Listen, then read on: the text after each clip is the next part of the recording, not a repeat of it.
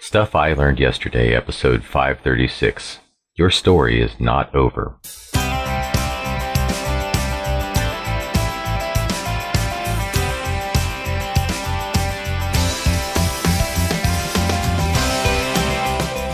Welcome to Stuff I Learned Yesterday. My name is Scott Drone Silvers. I have acted on stage in several musicals in community theater, including Les Miserables. And I believe if you aren't learning, you aren't living. In today's episode of Stuff I Learned Yesterday, I share lessons I have learned about hopelessness and hope. Today's fun fact: did you know that the longest literary sentence in English is from Jonathan Coe's book, The Rotters Club, with a sentence of 13,955 words? The runner-up from James Joyce's Ulysses is a bit of a piker at only 4,391 words. And you thought that only politicians could go on that long. I want you to be part of the Friday Forum. Friday Forum is your opportunity to share what you've learned so that other listeners and I can learn from you. It can be a message as short as 30 seconds or several minutes long. It really doesn't matter, just as long as it's something that will benefit others.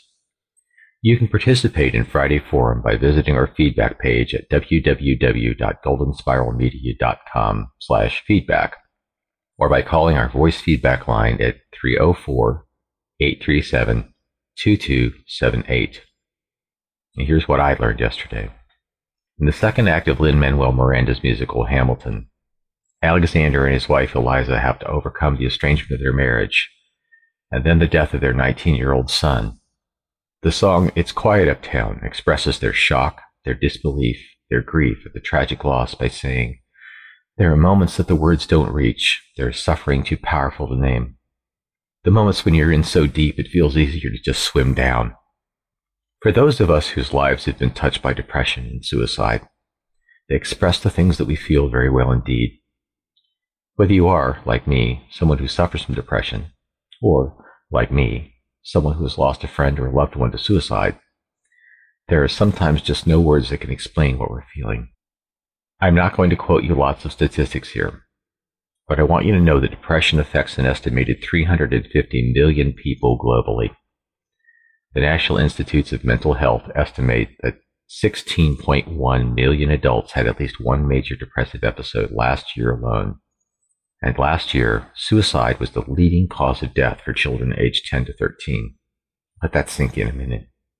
For some people, depression is a battle fought and won.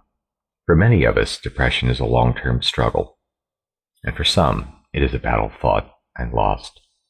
My best man had a little boy named Ben who was a pure joy.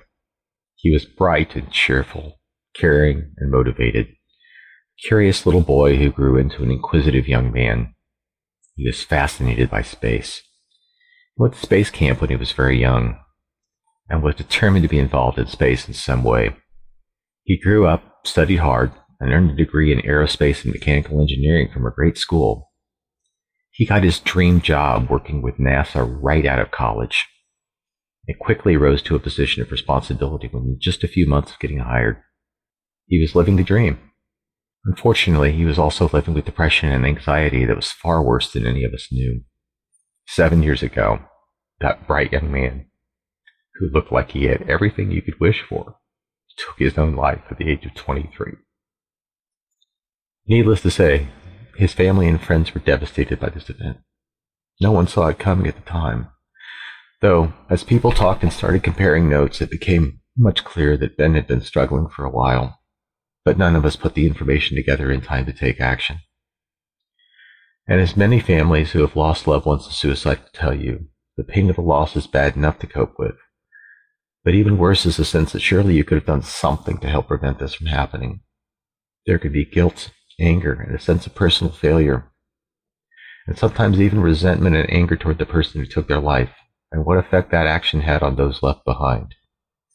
In the case of Ben's family, there was some of all of this, but much good has also come of the response, as Ben's family and friends have held a fundraising event to benefit mental health research and training in a program called Mental Health First Aid. So out of their loss and pain, Ben's family and friends have tried to create hope and increase awareness of mental health issues. I have an interesting perspective on this, having been on both sides of the issue. You see, when I was a young man, I tried to take my own life. The details aren't important. I was in severe emotional distress, and I thought my life was over. I was too young to have any perspective. Fortunately, I was unsuccessful, and I got some help, and I got on with life. For a while. But a couple of years later, some of those feelings returned, and I was diagnosed with depression and anxiety.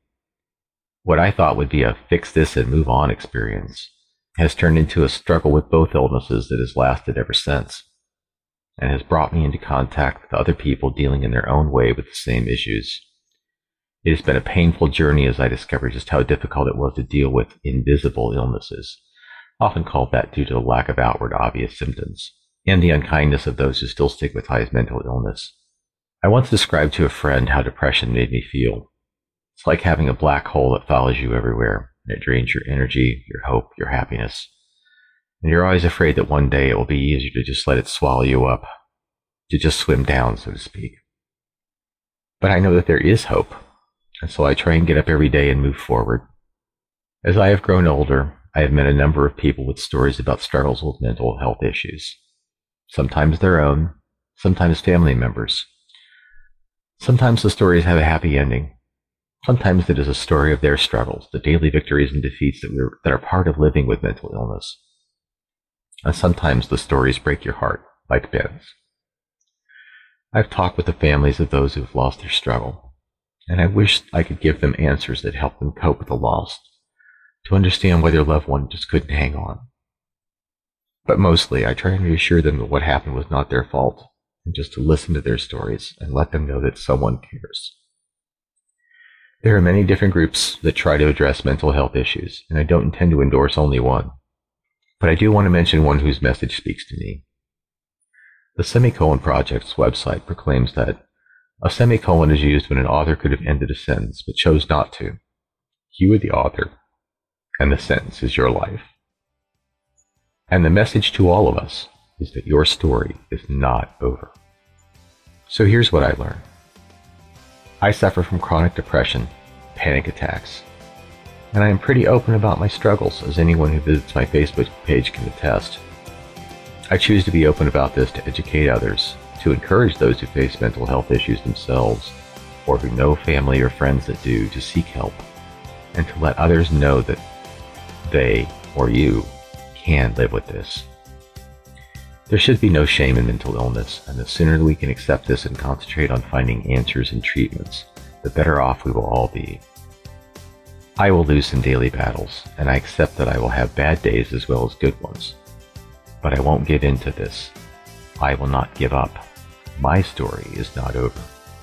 And if telling my story can help convince just one person out there who is struggling with mental health issues to find the help they need, or for one friend or family member to reach out to someone who needs support and care, then I'll feel like whatever sacrifices I make are worth it. None of us could save Ben, but we can all try and do whatever we can to help the Bens of the world know that they are not alone, that their story is not over either. I'm Scott Drone Silvers, and this has been Stuff I Learned Yesterday.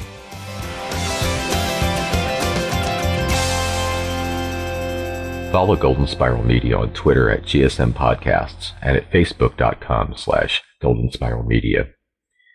Join the Stuff I Learned Yesterday Facebook group at facebook.com/groups/Stuff I Learned Yesterday. To subscribe to Stuff I Learned Yesterday, visit goldenspiralmedia.com/subscribe. If you've enjoyed this episode of Stuff I Learned Yesterday, I would be grateful if you would share this podcast with a friend.